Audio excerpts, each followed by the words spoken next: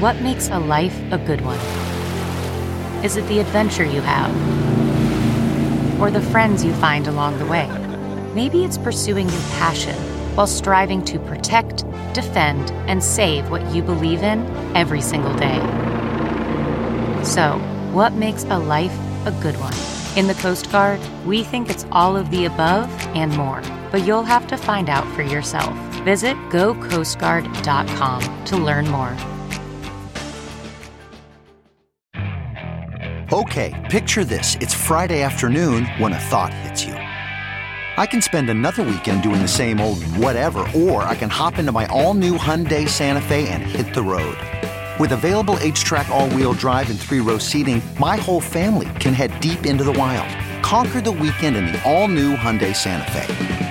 Visit HyundaiUSA.com or call 562-314-4603 for more details. Hyundai, there's joy in every journey. Our Hartman Report podcast is brought to you in part today by Phone.com. Phone.com delivers the highest quality service and the most features at the lowest price. They know you'll love their service so much that through this week only, my listeners can receive their service free for 2 months. Just use the code FALL, F-A-L-L, at Phone.com. That's FALL at Phone.com today. Certain restrictions apply.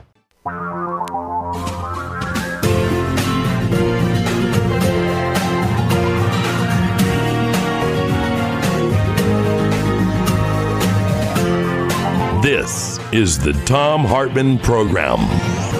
And welcome to our program. Thom Hartmann here with you. There's so much going on we're going to get into today. The breathtaking corruption, this whole impeachment issue, and the corruption that is driving it. Frankly, I think ultimately it's the corruption stupid. I mean, that's what we're getting to. And in fact, let me take this a step beyond this, rather than just say, oh my God, Donald Trump is doing corrupt acts. He's sending the Air Force to an obscure airport in Scotland that was going to be shut down to pump millions and millions of dollars into this obscure airport. Why? Because the airport was going to be closed. Well, why does Donald Trump care about that? Because that airport is 30 miles away from Glasgow. It's right next door, right down the road from his golf resort. And it's basically, servicing his resort. And if this airport goes under, he goes under. He's been losing money on his resort in Scotland. So now he's having your tax dollars divert the Air Force planes to stop there and pay a much higher price for fuel than the negotiated price. If he stops at a military base, which is normally what happens, Ramstein in Germany or whatever it may be. This is for flights on their way from Alaska, where they're picking up cargo, to the Middle East, to various places in the Middle East, where we've, for our troops who are stationed there. It's basically just a cargo route. And he's saying, no, you've got to stop that. Now he's swearing on Twitter he doesn't know anything about this. Right. But, this is one of many, many examples of the corruption of Donald Trump, putting a coal lobbyist in charge of the EPA, putting an oil lobbyist in charge of the Interior Department, putting a telecom lawyer in charge of the FCC, who has destroyed net neutrality now officially over a year ago. Your internet service provider who's providing your internet service at your home or at your office now, in all probability, is recording literally everything you do and has the ability even to grab your passwords and your bank accounts. I mean, it is mind-boggling, the corruption that Donald Trump has brought to this country. But I think that there's a larger issue here. And I'd love your thoughts and feedback on how we deal with this corruption. But let me lay out this larger issue first. The larger issue, which I think is even more damaging than what the damage that Donald Trump is doing to the environment.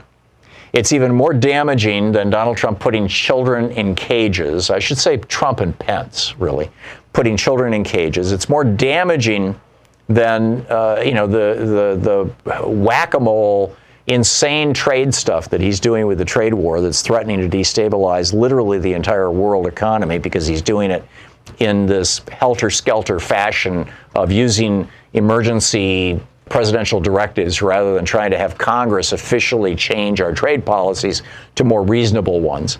All of those things are insanely destructive. But the biggest legacy of this administration, it's not even all of this corruption in aggregate. It's the fact that we have tolerated all of this corruption in aggregate. There is not a single voice in the Republican Party outside of Justin Amash in Michigan who's probably going to go bye-bye in the next election We did have Bob Corker and Jeff Flake before the last election, but when they spoke out against Trump, the base turned against them and they just, they had to leave. So there are no Republicans who are speaking out against this corruption. And the American public, by and large, doesn't seem to be all that incensed about it. I mean, certainly Democrats are pretty outraged, and the Democratic base is outraged, but that's maybe 30% of America. And out of that 30% of America, it's really probably the 15% who are paying attention right now. So here's what I think is the biggest danger, the single biggest danger of the entire Trump administration.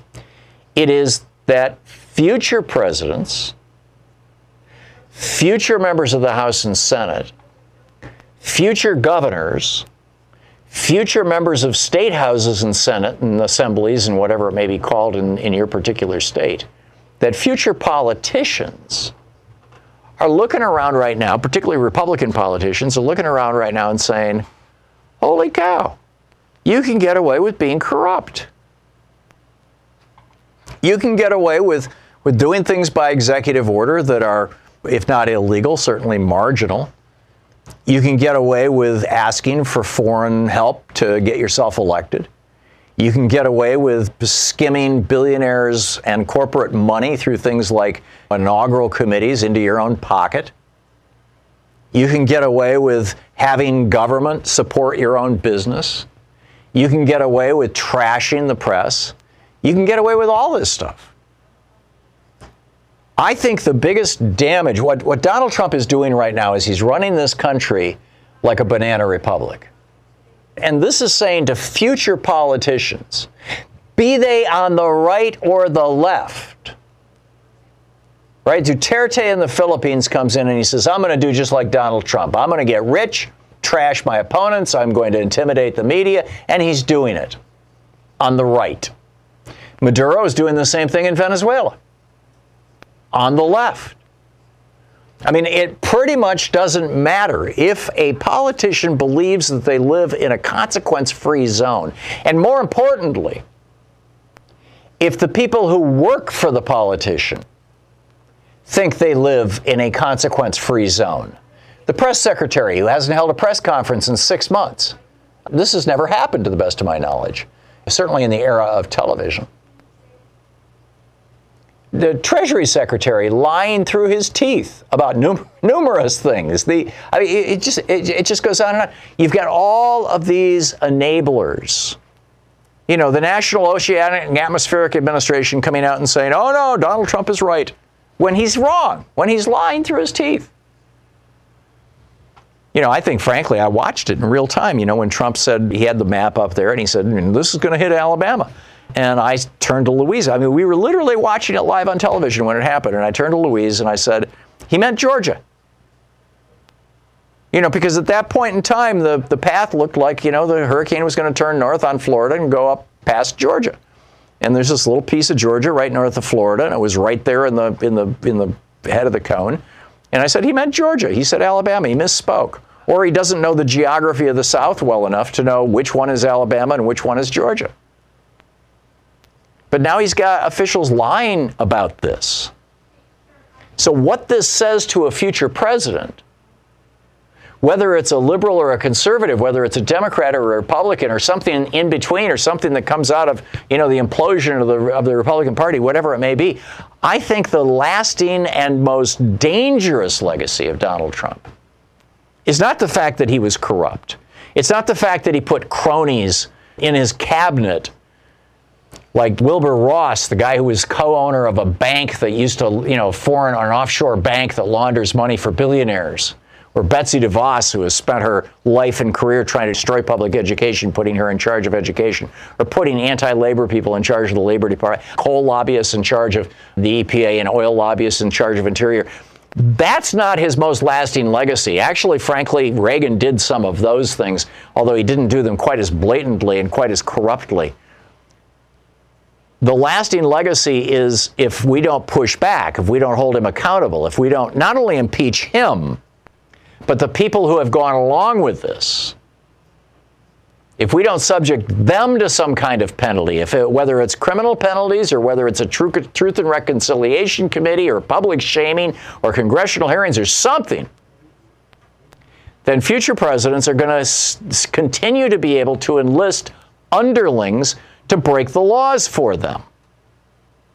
We certainly saw this in the Reagan administration. It was Bill Barr in 1992 who had George Herbert Walker Bush pardon 5 people, including Ollie North and Elliott Abrams, pardoned 5 people who were involved in Iran-Contra. In Ronald Reagan's corrupt deal to have the Iranians hold the hostages so Jimmy Carter would lose the election.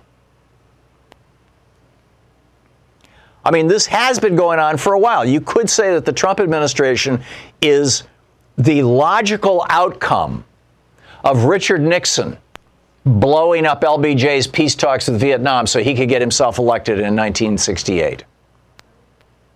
It is the logical extension of Ronald Reagan intervening with Iran and sending them weapons. I mean, even before the election, he was transshipping spare tires to Iran via Israel as part of a deal to have Iran hold the hostages. President Bonnie Sauter's on the record about this. Just Google Bonnie Sauter and Christian Science Monitor. You'll see the whole thing. I mean, he just lays it out. You could say that Trump's corruption is the legacy of Nixon's corruption and Reagan's corruption, and then George Herbert Walker Bush. He's got a couple of cronies on the Supreme Court, and in 2000 they decide to violate the 10th Amendment and say, no, we're not going to let the states decide. The Florida State Supreme Court said, let's count every single vote in Florida. Well, everybody knew if every single vote in Florida was actually counted, Al Gore won the election. And in fact, a year later, that's what we found actually happened. But Bush Sr. leans on his buddies on the Supreme Court, and they say, oh, we're going to stop the count in Florida and give the presidency to George W. Bush, to Daddy's son. And this kind of corruption, these relatively singular incidents of corruption or even treason, none of them were punished. No one was held accountable for any of these. And pretty much everybody got away with it. And so, of course, Trump thinks he's going to get away with it too. I think we need a Truth and Reconciliation Commission, and we need criminal accountability for these guys who are taking down our republic. They're destroying our country right in front of us. This is absolutely wrong. This is the Thom Hartmann Program. The dimensions of Trump's corruption and, frankly, stupidity are absolutely extraordinary. This piece over at Mediaite, which is, I believe, a website owned by Tucker Carlson. I may be wrong. I think he did own it at one time. It asked the question, line crossed? Trump encourages new activist AT&T investor to stop fake news emanating from CNN. This is Trump watching TV. First off, CNN Business did a piece about how there's this new investor that has bought a huge share in AT&T. And AT&T owns or is in the process of buying, I don't know if this has gone through or not, CNN. I'm pretty sure they own it. And so Trump, as soon as he learns this activist investor, this guy says, his name is Elliott. I think it's Elliott Management is the name of the company. As soon as he sees this, he starts trashing CNN. Well, the other half of the story was CNN. After the business news, after he hears this on CNN Business News, then he goes to CNN itself and discovers that they're talking about how this story that broke today, about how Trump gave classified information to the Russian ambassador in the White House, information that had come via Israel, way back early in his administration. And the information implied that the United States has a spy inside the Kremlin. And it so freaked out the CIA that they pulled that spy out of the Kremlin before Trump could go to the G20 and meet with Putin and tell him who it was. So Trump is just going nuts, tweeting to this investor, this guy who owns a substantial piece of AT&T, which owns CNN, saying, as the owner of the low-ratings CNN, perhaps they will now put a stop to all the fake news emanating from its non-credible anchors. Most importantly, CNN is bad for the USA. Their international division spews bad information and fake news all over the globe. They don't talk about the great economy, the big tax and regulation cuts, the rebuilding of the military, the choice at our VA, which, of course, President Obama put into law, our vets, judges, Supreme Court justices, the border wall, lowest crime numbers, blah-de-blah. In other words, Trump is basically reaching out to investors and saying, muzzle CNN. This is insane. And this is just the tip of the iceberg. You're listening to the Thom Hartmann Program. And do you agree or disagree with me that the most dangerous thing that Donald Trump has done is demonstrate that the United States so far can be run like a banana republic? I've been talking about the X chair forever, it seems, and people are always asking me, is the X chair really as comfortable as you say it is? And I always answer, yeah. In fact, I probably don't do a good enough job describing just how great this chair feels. So take my advice, get one to feel it for yourself. Thanks to X Chair's 30-day, no questions asked guarantee of complete satisfaction, you have no risk. So if you're wondering if what I say is true, just try it for yourself. Once you feel the X Chair's patented dynamic variable lumbar support, or DVL, you'll understand exactly why I love my X Chair so much. Take advantage of X Chair's new financing option and increase your productivity with the right model for you, from the X Basic to the X1 through the X4. X Chair can fit your body and your budget. X Chair is on sale now for $100 off. Go to xchairtom.com now. That's xchairtom.com, or call 1-844-4XChair. Go to xchairtom.com now and use the code XWheels, and you'll receive a free set of the new X Wheels with your chair. That's xchairtom.com. You're listening to Thom Hartmann.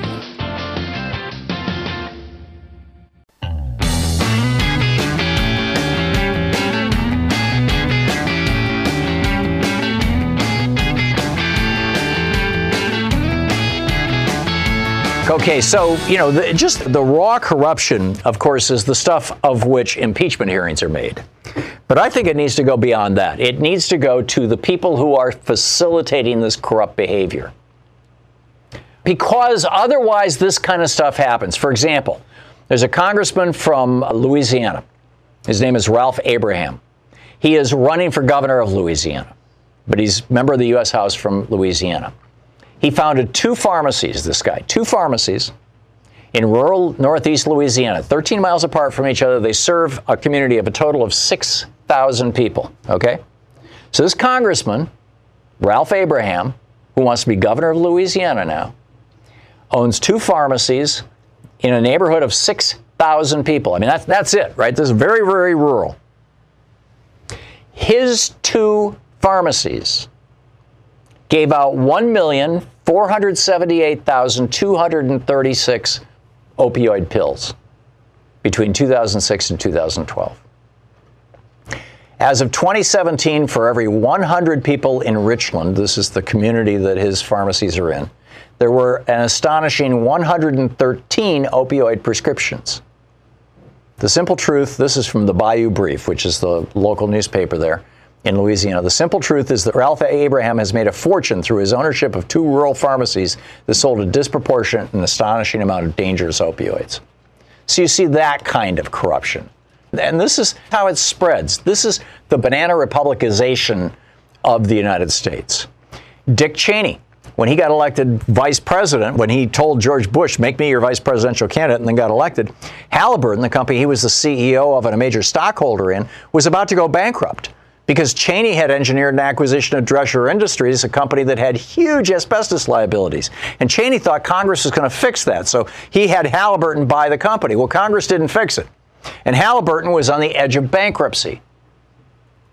So what does Cheney do? He lies us into a war in Iraq, and suddenly Halliburton gets all these contracts without even having to bid, without even having to competitively go to anybody, without even having to ask for the contracts. It's just the government says, hey, Halliburton, here, take some money. Well, now Trump is trying to do the same thing with his golf course in Scotland and this little airport down the road from it. Trump's taxes, we now know this is from his financial disclosure forms. Mother Jones magazine looked into this. and found that bottom line, well, here, let me just summarize it real quickly. This is from a great post by Mark Sumner over at Daily Kos, one of my favorite writers. Trump borrows $640 million from Deutsche Bank for his Chicago tower. $640 million bucks. His tower loses money hand over fist, and Trump can't pay back the money he owes Deutsche Bank. So he figures, hey, it's cheaper to sue them than to pay them back, and I can't afford to pay them back. So he sues Deutsche Bank for loaning him the money. Deutsche Bank says, okay, we'll settle. You don't have to pay it all back. So Trump ends up with $50 million that he doesn't have to pay back. So what does he do? He dumps it into an LLC, a company, creates a corporation simply to sit on this money. And then he says that that money is the result of a loan, which it wasn't. So he says he's loaned himself money. If he hadn't said he'd loaned himself money, that $50 million would be considered income and he'd have to pay income taxes on it. But because he says it's a loan, he doesn't have to pay income taxes on it. This is illegal. It's called tax fraud. I think that if we don't have prosecutions, hearings, and maybe even a Truth and Reconciliation Commission and go after all these lower-level functionaries from Bill Barr on down, from cabinet officers all the way down to people in the Interior Department who are signing off on corrupt deals, people in the EPA who are signing off on corrupt deals, firing, competent scientists. If we don't start holding these people accountable, America will permanently be a banana republic. That's my take on it. Robert in Duluth, Georgia. Hey, Robert, what's up? Well, you're talking about corruption then and now. Let's not forget Barr pulling seniors' bacon out of the fire with Iran-Contra, and Barr's connection also to Jeffrey Epstein with his dad installing him for a teaching job he was grossly underqualified for. At the same time, his dad is writing a novel about sex slaves. Right. And also with the Supreme Court, let's not forget about Anthony Kennedy getting Kavanaugh on the court to protect his son. Yeah. So it just goes on and on and on, and keep on doing what you're doing, man. You're helping a lot. Thank you, Robert. Yeah, I'm spot on. Jerome in Reno, Nevada. Hey, Jerome, what's up? Hey, Tom, how you doing this morning? Good. What's on your mind? Hey, thank you very much for all that you're doing for us, but I have to admit I'm so disheartened with everything that's going on. Because that's what they want, Jerome.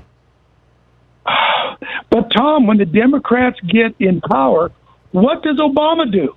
Do the Democrats go after these guys? Barr never should have been able to get into the Trump administration. He should have been in jail. He should have been indicted for something. But they let him get at the away very with least, this happened just before Bill Clinton became president. Bill Clinton was sworn in on January 20th, 1993. So, 3 or 4 weeks later, Bill Clinton gets sworn in, and the first thing he should have done was look into the corrupt pardoning of Elliot Abrams and Ollie North and the other 3 guys who were involved in Iran-Contra, and should have revived the investigations. We have had 2 Democratic presidencies where in both cases, the Democratic presidents said, yes, the Republican administrations before I came into office committed crimes, high crimes and misdemeanors, no doubt about it. But we're going to look forward, not backward, which is almost a verbatim quote from Barack Obama. And I get that they were trying to return to normalcy. They wanted to pass a legislative agenda. They wanted to get things done that were good and meaningful. And both of them actually did get some good stuff done, both Clinton and Obama. But this failure to hold corrupt Republicans accountable has now led directly to Donald Trump. And it's time to stop. We've got to stop it. Jerome, I'm with you. Thank you. John in Minneapolis. Hey, John, your thoughts. How do you, after decades and decades of sliding down into this corrupt morass that we have, how do you work your way out of it? I mean, you're doing a good job on shining light and bringing attention to it, but the media certainly doesn't do that. And it just sort of becomes, the background upon which everybody just I think the operates. media will start doing that, John, when Democrats start yelling and screaming loudly in public. Well, I hope so, because I know people that have worked for regulatory agencies, and they're deeply influenced. Every regulatory agency, there is a political appointee over that agency, and my brother left an administrative position in the Department of Interior. You said something about the Department of Interior, and they can either choose to enforce the law or not, and he just became so demoralized because basically they were just told to cover everything up. That's what they're doing. That's what they're doing in Interior. That's what they're doing at EPA. That's what they're doing in Education. That's what they're doing in Bureau of Lands Management. I mean, pick your agency. They have all been corrupted by the Republican Party over years and years and years, and then specifically by Donald Trump. I'm with you. But we can't allow that to get us down, John. We've got to fight back. John, thank you for the call. I mean, yes, it's starting here, but it needs to spread to all the Democrats. Listening to Thom Hartmann. Visit ThomHartmann.com for audio and video archive. Tim in Burlington, Vermont. Hey, Tim, what's on your mind today? I think we've been in a banana republic for some time now. I think the government now is just stripping more and more away to set that precedent. They're setting a precedent right now. And you were talking about Barr and all the rest of them. I'm reading a lot now, and you led me to that with Lamar Waldron, his book that you helped him out with, The Legacy of Secrecy, which led me to A People's History of the United States that I never read, Howard Zinn. Mr. Zinn's book. Yeah. And now I'm reading White Trash. Yeah, it's a fascinating book. All these books are delicious with what's going on today. Yeah. So I really think that they're stripping it away, and they have been. These corrupt politicians have been. And again, I heard you say that a while back.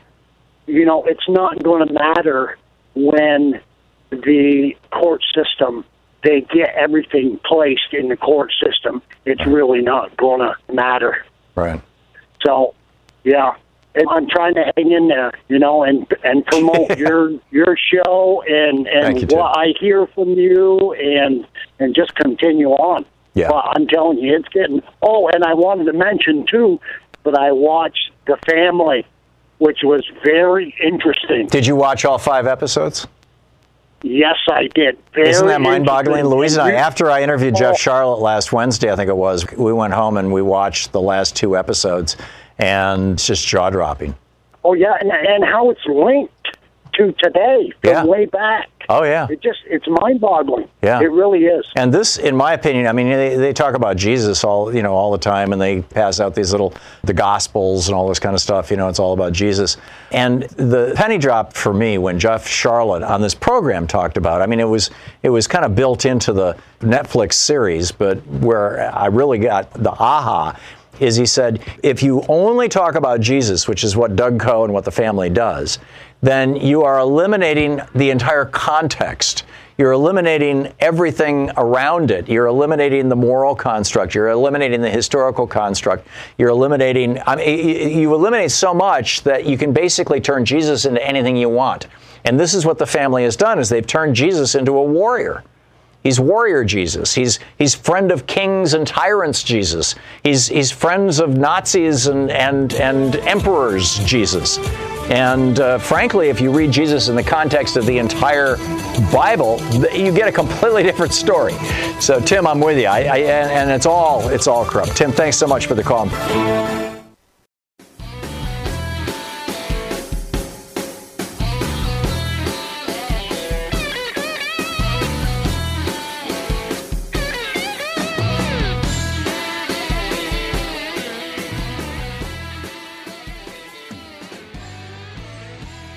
A lot going on. We've been talking about the impact on future politicians. And frankly, I think we're seeing this more broadly among current politicians, particularly on the Republican side, of the Trump presidency demonstrating that running the United States of America like a corrupt third world banana republic, where the president is the strong man, and if he says something, whether it's right or wrong, whether it's true or not, whether it's legal or illegal, if he says something, that's what everybody salutes. That's what everybody supports. That's what everybody says, sir, yes, sir, yes. that when that happens, what it does is it establishes the new baseline, the new normal for future corrupt politicians. And as I pointed out in the last hour, this can happen on the left or the right. Or maybe I should say on the right or the left, because it's clearly happening on the right now. I used the example of Congressman Abraham, who owns a couple of pharmacies in Louisiana that serve a community of around 6,000 people and passed out over 1 million opioids. And now he's running for governor. We are to the point now where we actually reward bad behavior. You've got a press secretary in the White House who doesn't hold press conferences. Hasn't for 6 months. This hasn't happened since the era of television. It's just breathtaking, and it's been replaced by Trump standing in front of a helicopter where the noise is so loud that you can't hear the questions the reporters are shouting at him, which is great, because if somebody asks a question like, Trump, why are you lying about this or that? He just pretends it didn't happen and moves to the next person. So we never get to hear the press holding Trump accountable. Now we've got this other plan that Donald Trump is rolling out, him and Steve Mnuchin, the guy who was the foreclosure king in California, who committed numerous felonies, crimes in California, robo-signing documents so he could steal people's houses, thousands of them. And the Attorney General of California had an opportunity to prosecute him. Instead, she said, well, you know, we've got bigger fish to fry, unfortunately. So now, you know, this insanely corrupt Secretary of the Treasury, Mnuchin, and this insanely corrupt president, you know, Mr. President Hump, are saying, hey, let's privatize Fannie Mae and Freddie Mac. Last time they were privatized, it worked out so well, right? We privatized them back in the late 1990s or early 2000s. I don't recall exactly. I think it was in the late 90s. And what did they do? They created the housing crisis that took down the economy in 2007, 2008. But a bunch of executives at Fannie Mae and Freddie Mac made hundreds of millions of dollars. They lined their own pockets like there was no tomorrow. And when they took that thing down, we bailed them out to the tune of $119 billion for Fannie and $71 billion for Freddie. And a lot of that money went directly to those executives. So what happened? Well, Obama came in, the federal government took him over. Said no more, you know, $100 million paychecks or $1 million paychecks to CEOs and executives and stockholders of Fannie and Freddie. These are now government-run, more or less, entities, and we are going to stop the corruption. Well, Trump wants to start the corruption up again. He wants to privatize them, turn them over to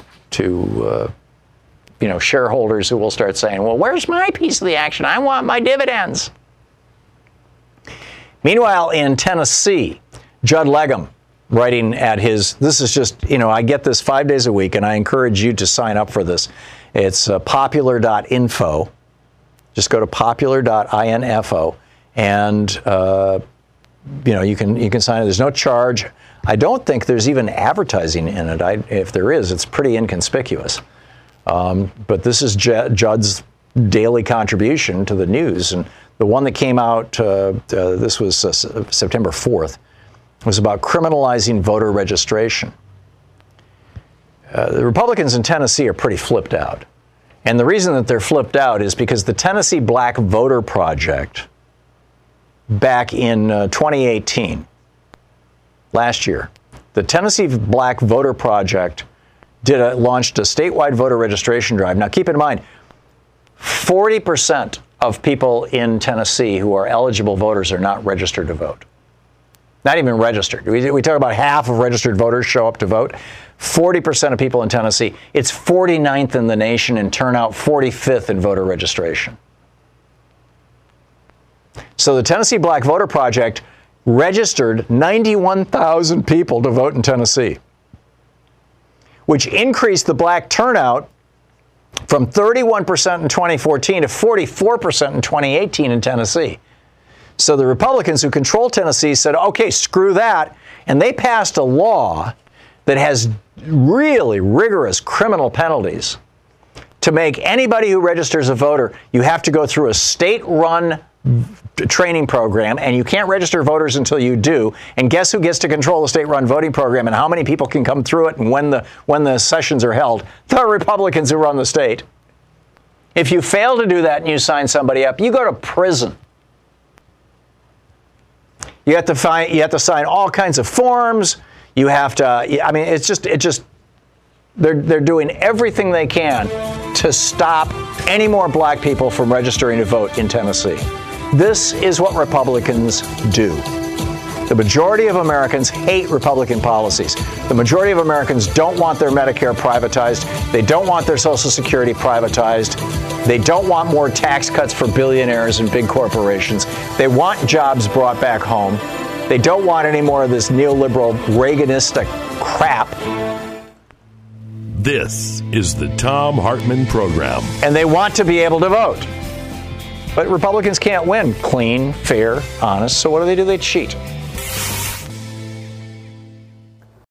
I've got an important message for all my listeners. Economists will tell you that rising gold prices are an indicator of a failing currency. Well, gold is already up over 10% just since January and up over 33% in the last 3 years. What is all this really telling us? Well, the last crash was just a warning. It's only been papered over with trillions of dollars in new debt, and statistically, the next crash is already overdue. This reality has pushed the demand for precious metals to price levels not seen in nearly 6 years. The time to buy gold is now, before the crash and before the next price increase. The big questions everyone asks are, who can I trust and what types of gold do I buy?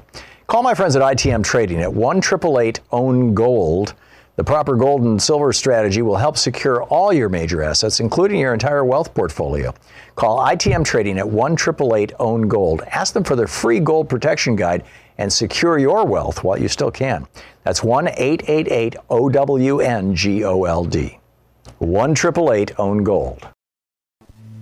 This is the Thom Hartmann Program. I love this headline in the Washington Post. You might want to check it out. Forget what you may have been told. New study says strangers step in to help more than 90% of the time. There are two stories in the news that I do want to talk about right now, and I've got a few others that we'll get into as we continue through the show. Two stories that are kind of back to back, and I think that they tell us a lot about who we are as human beings and who Stephen Miller and Donald Trump are as human beings. So it's kind of a good news, bad news story. The good news is that the Kitty Genovese story, and you've got to be a certain age to remember that this happened in 1964. There was a 28-year-old young woman, her name was Kitty Genovese, and sometimes it's pronounced Genovese, who lived in New York. And she was, as I recall, stabbed to death out in front of the apartment building where she lived while 38 people looked on. And, or actually it was believed at the time that 38 people looked on. Now, we found later that the actual number was a whole lot smaller than that. Nobody's sure exactly what the number is. But still, nobody intervened. And so the story kind of became, well, people just don't care about other people. So to test this, a researcher at Lancaster University, Richard Philpott, basically cut a deal with 3 cities, Amsterdam in Holland, Cape Town in South Africa, and Lancaster in the United Kingdom in England, and got access to their security closed-circuit TV videos, the ones that view public places that the police use to, backtrack on crimes, who was where, when, and all that kind of stuff, and looked at thousands of hours of closed-circuit television of actual assaults being happened. And they didn't stage any of this. These were actual cases where somebody's walking down the street and somebody jumps on them and starts wailing on them or trying to kill them or robbing them or whatever it may be, actual assaults. And they found 219 cases of these, and in 91% of the time, the bystander stepped in. Now, we were having a conversation here in the studio about this a few minutes ago. Okay, this was the inner city in these 3 major cities. Is this something that is different between an urban environment and a rural environment? Well, that's one of the questions that the study doesn't answer. And in fact, the author of the study, Philpott, says this is going to be the next thing that we study, but we just don't have access to closed-circuit coverage in small towns and rural areas. So it's not going to be as easy, number one. And number two, None of these were in American cities. And Amsterdam, Holland, is a very socialist country. Cape Town has a long history of socialism, and the whole Mandela Revolution was very socialist, or in using that term in the democratic socialist context. And the United Kingdom has a long history of socialism, and they have a national health care system, things like that. Here in the United States, we're more laissez-faire. We don't so much look out for each other, at least at the level of government. And, we're at the level of government more likely to say, throw people to the wolves. So is it possible that what we're looking at is the baseline for humanity? That people jump in and help out other people 91% of the time simply because they're human beings? Or is it cultural? Does it have to do with where it happened? Will it be different in rural areas? Will it be different in areas? These three cities, the inner city of these three cities, are probably fairly, racially and wealth-wise, economically mixed up, heterogeneous rather than homogeneous. And, would it be different in a more homogeneous area? I don't know. I'm inclined to think that this is human nature, that 91% of the time people help out. And it would be interesting to look at other primates. But, we certainly know that happens with primates and with dogs. I mean, those studies have been done. So, it's interesting. And, your thoughts on that. But here's the other side of this. Donald Trump and Mike Pence and John Kelly and Stephen Miller got together and decided that it would be a good idea to torture children coming from south of the border in order to discourage parents from bringing their children to the United States.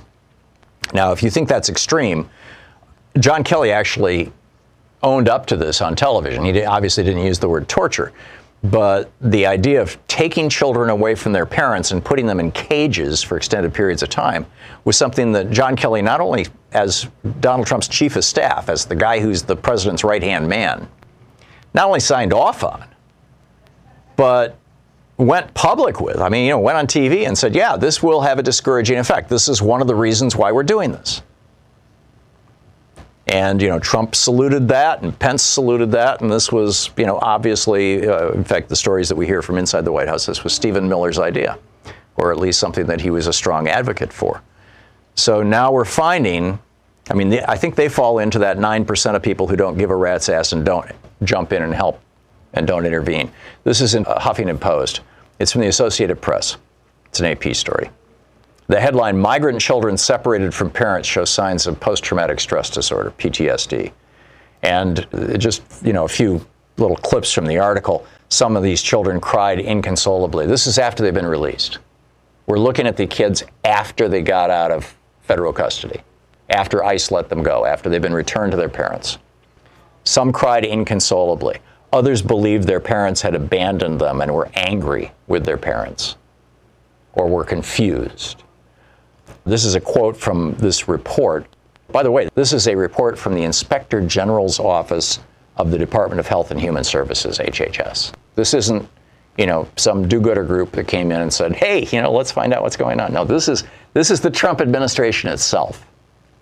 Quote, other children expressed feelings of fear or guilt and became concerned for their parents' welfare. This is based on interviews with about 100 mental health clinicians who had regular interactions with these children. Then they tell some of the stories. One little boy, around 7 or 8 years old, was separated from his father and didn't know why, according to the Inspector General. He believed that his dad was killed and that he also would be killed. And then, quote, this is from the program director, told investigators, this child ultimately required emergency psychiatric care to address his mental health distress. They go on to note some of the separated children suffered physical symptoms because of their mental trauma. One physician said, quote, you get a lot of my chest hurts, even though everything is fine medically.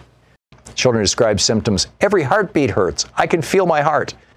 These, a clinician told investigators, are symptoms of emotional pain. They also found that the longer the children were in custody, the more their mental health deteriorated. Assistant Secretary Lynn Johnson of HHS, talking about the need to get more mental health professionals into work with these kids. She said, adverse media coverage and negative public perception have hampered efforts to expand that effort. Say in one case, a child was moved from a Florida facility to Texas to be reunited with her father. After the child made several trips to the detention center, she was returned to the Florida facility, quote, in shambles. That's like emotionally, psychologically in shambles, without ever seeing her father. During these interviews that were conducted by the Inspector General's office at HHS, there were almost 9,000 children in these shelters, nearly 85% 13 to 17, 13% 6 to 12 years old, and 2% of them infants to age 5. So this is just the raw, naked brutality of the Trump administration. I don't know how to say it other than that. So the good news is human nature may not be as brutal and cruel as we think. The bad news is that Stephen Miller, Donald Trump, Mike Pence, and John Kelly are more brutal and unthinking and uncaring than we ever imagined. And as this is playing out in front of us, right now, they are still separating children from their parents and putting the kids in cages. It's mind-boggling. Oh, and they're also telling sick children in the United States who are here for care, get out, go die. This is the Thom Hartmann Program. And that is, that just encapsulates the brutality of the Republican Party and Donald Trump. CBD oil is all over the place. People are using it in creams and lotions. It's, Louise and I had some beer the other day with CBD oil in it. But, if you're going to take it as seriously as CBD oil, you need to check out New Leaf Naturals CBD oil. CBD oil doesn't get you high. It's non-intoxicating. It's made from hemp. But it is a cannabinoid, so you get the benefits of the cannabinoids without the mind-altering effects of medical marijuana. It has potent pain-relieving and anti-inflammatory properties. And the brand I trust the most is New Leaf Naturals. NU Leaf Naturals, the highest quality CBD oil on the market. 100% organic, highly concentrated, no additional additives, grown in the USA. The only ingredient is hemp, so the product remains in its most pure and simple form. Go to newleafnaturals.com. That's newleafnaturals.com. Save 30% off and receive free shipping in the U.S. when you use the code THOM, spelled THOM. Go to newleafnaturals.com. For premium cannabinoid wellness, there's only one place, newleafnaturals.com. Colleen in Long Island, New York. Hey, Colleen, what's up? Yes, hi, Tom. I very rarely disagree with you on anything, but when you brought up the Kitty Genovese story, I really had to call. I grew up in Queens, and I have to say that what happened with her story was that New York really took a black eye, because the whole world thought we were just a heartless bunch of people. Yep. And the fact is that the story was not reported properly because the police gave the story to the press the way they wanted it reported. And there were... So they wanted to blame the civilians rather than the lack of a police response? Well, they wanted to stir up trouble in the sense that they wanted to be able to have a greater police presence and not have to explain it. But the reality was that where this woman lived, and she was gay, and her next-door neighbor was a man who was gay. And people heard her screaming. But where you lived in that part of Queens was, I want to say, brick canyons, apartment buildings. So even when you looked out your window, you couldn't see because you might not have a clear view. And what happened was this man followed her for about 2 blocks. So each time somebody heard her screaming, they called the police department. And each time the police were called, there was very little information to go on. And so then she would go down another half a block, and this guy would stab her again. And then it went like this for a while. And she finally got into the lobby of her apartment building, and that's when her neighbor saw her.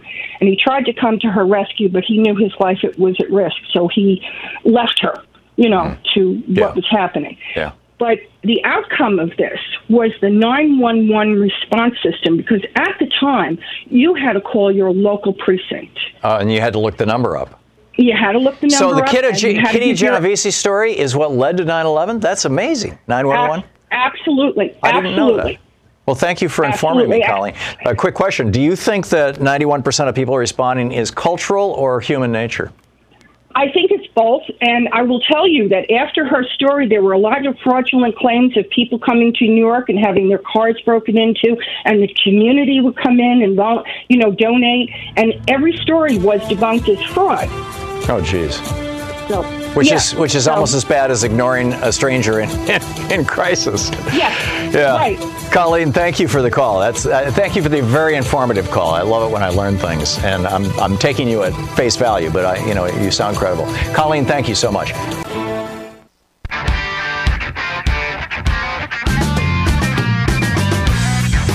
So let's check in with Talk Media News and find out what's going on in the world today. This report brought to you by goatsfortheoldgoat.com and Loving What You Do, a new book by Ellen Ratner. On the line with us is Bob Ney, former congressman from Ohio, author of Sideswiped. Hey, Bob, what's going on in the world? Well, thank you, Tom. Yes, please don't touch my Medicare. I just got it, so I don't want to keep it. Congratulations. Yes. I've been on Medicare for a couple of years now, and it's spectacular. It's wonderful, just wonderful. Thank you. So, speaking of not so wonderful, the Air Force is ordering a review of the overnight stays at all the Trump properties. And they're starting with Scotland, but from what I'm told from some inside people, it's going to go to other properties. Because in their story, they just say that they're looking how the crews had stayed at President Trump's Scotland resort while refueling, and this was a statement they made Sunday night. And, of course, the Trump administration is gaining a lot of attention in the U.S. House in Chairman Nadler's committee for other various problems they've had because he has his relatives, his children, his son-in-law in the White House doing double duty with, of course, the business. Right. So what started this, Tom, there was a C-17 crew on a military transport, and they stayed overnight at Turnberry Resort, and that was near the airport in Scotland. So we're going to see how it develops. Actually, probably this story will also spur other branches of the service to actually take a look, too. So, I've been on the air for the last hour, a little more than an hour and a half, and so I do have a TV on in the studio here just so I can check the chyrons and make sure Trump didn't declare war on somebody. And I saw one a minute ago out of the corner of my eye that said that Trump had tweeted that he didn't know anything about this thing and that he had nothing to do with it, or words to that effect. I didn't have time to read the whole thing, and I don't know what they were saying about it on TV because the sound is off. Do you know about that? You mean about the travel? Yeah, his tweeting that he didn't direct the Air Force to stop at that obscure little airport and refuel to keep the airport in business. By coincidence, the airport that serves his Trump golf resort at Turnberry, and that the crew stayed overnight at Turnberry, and they couldn't even afford to eat there because their per diems were lower than the cost of a meal at Trump's resorts. Well, I don't know, he might say he didn't order them to do it, but somebody thought it was a good idea, and there are per diems. I, like many members of Congress, Tom, who traveled for 11 years, our military people put together our travel arrangements, right? And they make sure that it meets the per diem. We never, ever in 11 years stayed anywhere where it didn't meet the per diem to cover the costs. Yeah, well, that apparently happened to these guys. So the question is, who made this decision? Was it the Secretary of the Air Force, who is a Trump political appointee? Was it some guy in the Air Force who in the supply chain? There's a word for that in the military. I forget what it's called, but in any case, is it one of these supply guys who thought, hey, maybe he's a MAGA guy, or do we just have no idea right at this point? Well, we don't know at this point, but the one interesting thing about this story, I thought this morning when I was looking at it, is the fact that it was initiated by the Air Force. So it's the U.S. Air Force itself is reviewing it. So I imagine the story got out, then somebody within the Air Force had to initiate this review. Now, if it's reviewed by the Air Force, quote, itself, that's not going to be worth anything. If the Inspector General comes in, that will be a different ballgame. So we have to see how this story progresses. The Inspector General of the Air Force?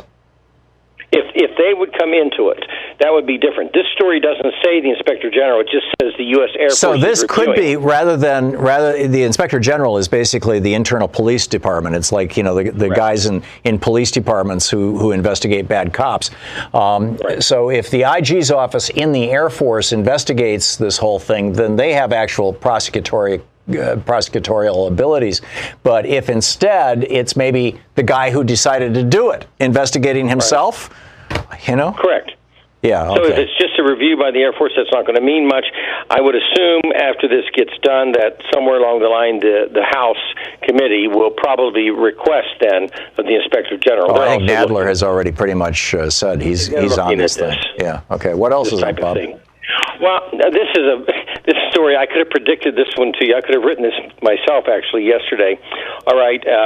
In a statement to the press today, Israeli Prime Minister Benjamin Netanyahu revealed what he claimed was a covert nuclear weapons development site near the city of Abadeh, Iran. And it was demolished in July after the Iranians realized it was compromised. So he's making this statement. Now, this is the day when the International Energy Agency, Atomic Energy Agency, IAEA, Board of Governors convene in Vienna, and they're going to discuss the Iranian nuclear program and Iran's attempts to block access and any information, et cetera, because they do this. So this statement by Netanyahu also comes 8 days before the Israeli elections. Surprise! Surprise! This is pretty close. Just an irony, Tom. Yeah. Nothing planned, just an irony. 8 days before the election. Now, here's what's interesting. At the end of this story, former Prime Minister Ehud Barak called Netanyahu's statement, quote, an election spin. So he actually confirmed. Yeah, that's a big deal. So the former Prime Minister is calling out the current Prime Minister, who is under indictment and running for re-election. Yes. Incredible stuff. I thought it was interesting. You couldn't write this as fiction. Yeah, you can't make it up. Bob Ney with Talk Media News. Thank you, Bob. Thank you. Good talking with you.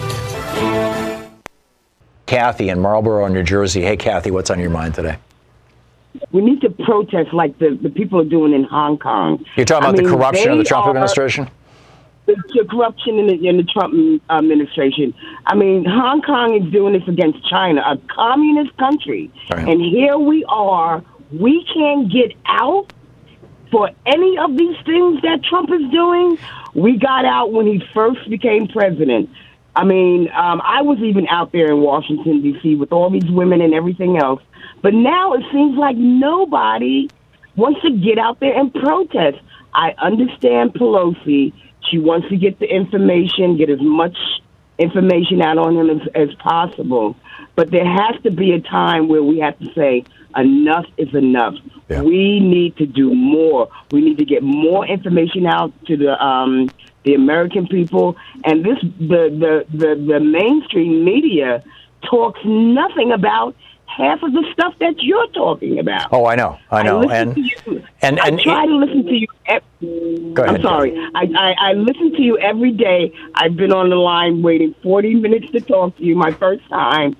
But I just don't understand why. I'm a Democrat.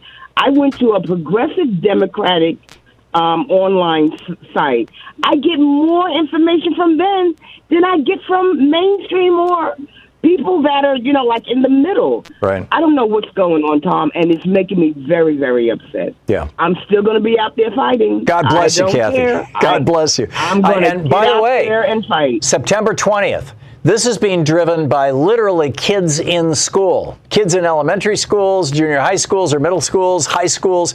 They are, and this is, coming out of Greta Thunberg and the whole school strike thing, strike every Friday for climate and whatnot. There is going to be a worldwide, essentially, walkout on Friday from schools, marches all over the country, and adults are starting to figure out that this is going on September 20th. And here in the United States, many of these protests are also going to be taking the form of protesting the Trump administration's, fossil fuel policies and promotion of fossil fuels and coal and all these other, corrupt practices that Trump is engaged in. So it's a start, Kathy. But I'm with you. I'm shocked by how rarely people show up. There was a report that I literally just saw 5 minutes ago that Trump was at his golf course this morning, and when he left, as he drove out the entrance to the golf course, the press was there, and there were 4 protesters holding signs that said, "Resign now," and "Trump in jail." And somebody was floating a baby Trump, a Trump in diapers balloon.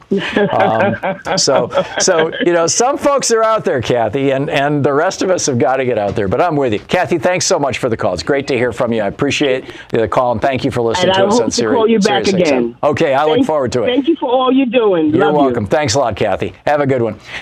Dave in Federal Way, Washington. Hey, Dave, what's on your mind today? Hey, not too much, Tom. I just want to agree with you wholeheartedly about, the Truth and Reconciliation Commission, the necessity for that, and also, the damage that Trump's doing, to the world's oldest democracy, the most, the last remaining superpower, is really irreparable if we don't act. And I'm not trying to gaslight anyone. Maybe I'm just gaslighting myself, okay? But as a 25-year intelligence analyst, all right, I am really worried about the precedent this is setting.